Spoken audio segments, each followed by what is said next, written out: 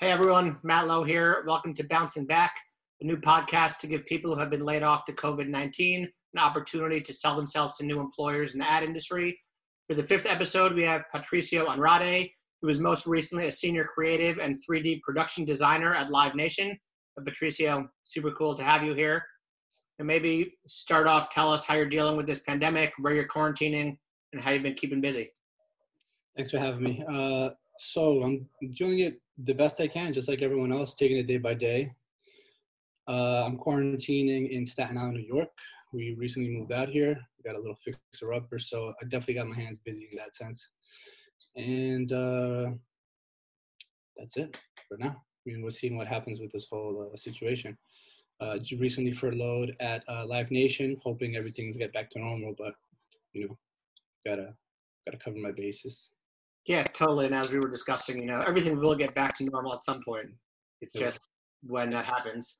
But maybe tell everyone a little bit about yourself, where you've worked, clients you've worked on, what you're looking for in your next role. You've kind of got a cool background blending creative and architecture. So, really interesting. So my background, I trained as an architect, over 10 years experience, and I've worked on multiple sites. I've worked as a client representative. I've worked as an exhibition designer. I've worked on in-house design teams, most recently at Live Nation. Before this, I was at PepsiCo, helping them create a B2B exhibition trade show modular systems. And then before that, I was consulting. I was designing some restaurants. I did consult for Chipotle, helping them come up with their new prototype rollouts for their stores. And a lot of furniture design involved in that as well.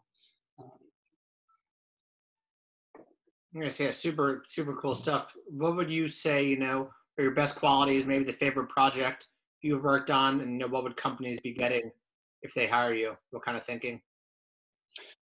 Sure. I think my best attribute is being able to bridge creative teams and production teams. So the guys that actually build the thing and the people that want to build it in their most idealistic sense. My favorite project that I've worked on is the Empire State Building project. I was consultant for Think Design, and it was the complete redesign of the experience through that whole process that you go from ground floor to 102nd floor. So before it was just a regular queue waiting online for countless hours. And we helped them design the actual experience, so it turned out to be an actual exhibition space filled with Instagrammable moments, and the time flies by, and at the same time you're learning about the brand itself, the Empire State Building brand. You learn the history, and it was just interesting to see all these different partnerships come together to make that great project. I worked on that for about 2 years, I think. Yeah, really nice. What do you think companies will be getting if they hire you? I think they'll be getting a guy that I mesh well with creative teams. I've worked on creative teams, pie in the sky ideas, but at the same time, I could bring it back down to earth and work with fabricators hands-on, getting down to the nitty-gritty technical detailing of how to actually build things. But at the same time, also keeping budget in mind, making sure we don't break the budget, and always trying to build things on time. Awesome. Explain maybe how you bridge the gap with there's a creative brief and you work with the creative teams, but a lot of it is maybe more activation based because it's building something tangible versus, a TV spot or a social post. It's something that actually lives in the real world.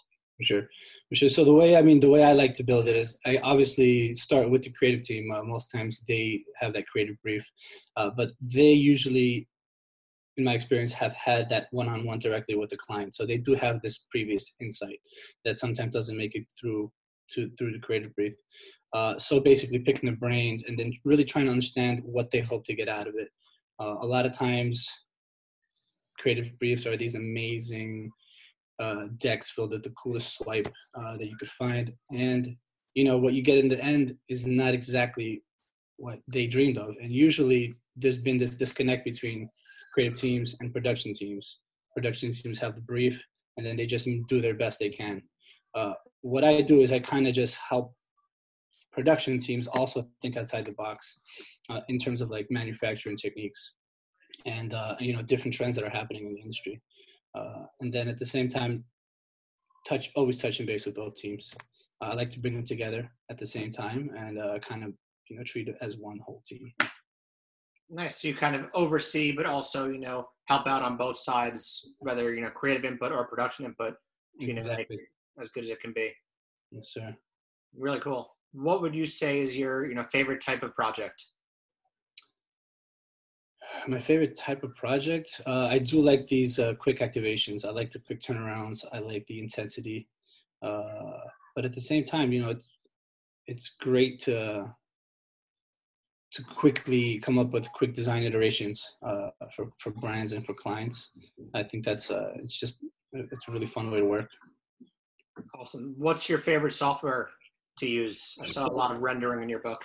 For sure. So I mainly work in Rhino, everything 3D, and in terms of renderings, there's a whole slew of plugins, Keyshot, V-Ray, and I'm getting into Unreal right now with the whole virtual reality kicking off now. It seems like a lot of people are going to start adopting it. So, I mean, they've had already obviously started to, but it's definitely going to blow up even more now.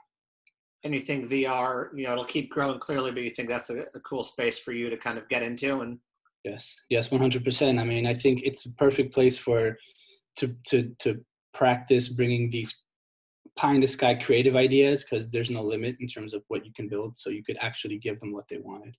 And I think it's going to be interesting to see where that all goes. Yeah, totally agree. Maybe, last question is if you have any, dream job, dream agency, dream client you want to give a little shout out to. I think my dream job would be some type of collaboration with the New York City Department of Parks. I grew up in the city, and it's just sad to see these parks empty. I know their budgets are getting cut right now, and seeing the basketball hoops being taken down, tennis courts being taken down. I think that there's a big space there for brands to partner up with the city to kind of bring people back together in a safe way, looking at the science and, doing it the right way. For sure. Totally agree. And, I live in the city now, and to see some of those hoops coming down, all of that's so sad, but maybe is a good opportunity coming out of this when they're opening up again to kind of sneak in and throw in some cool ideas. For sure. Awesome. Thanks so much for being willing to put yourself out there, talk about this a little bit. I think it's nice keeping these episodes, quick and brief and easy for recruiters to digest. So I really appreciate you coming on and making this work. Great, man. I appreciate your time, man. Thanks a lot.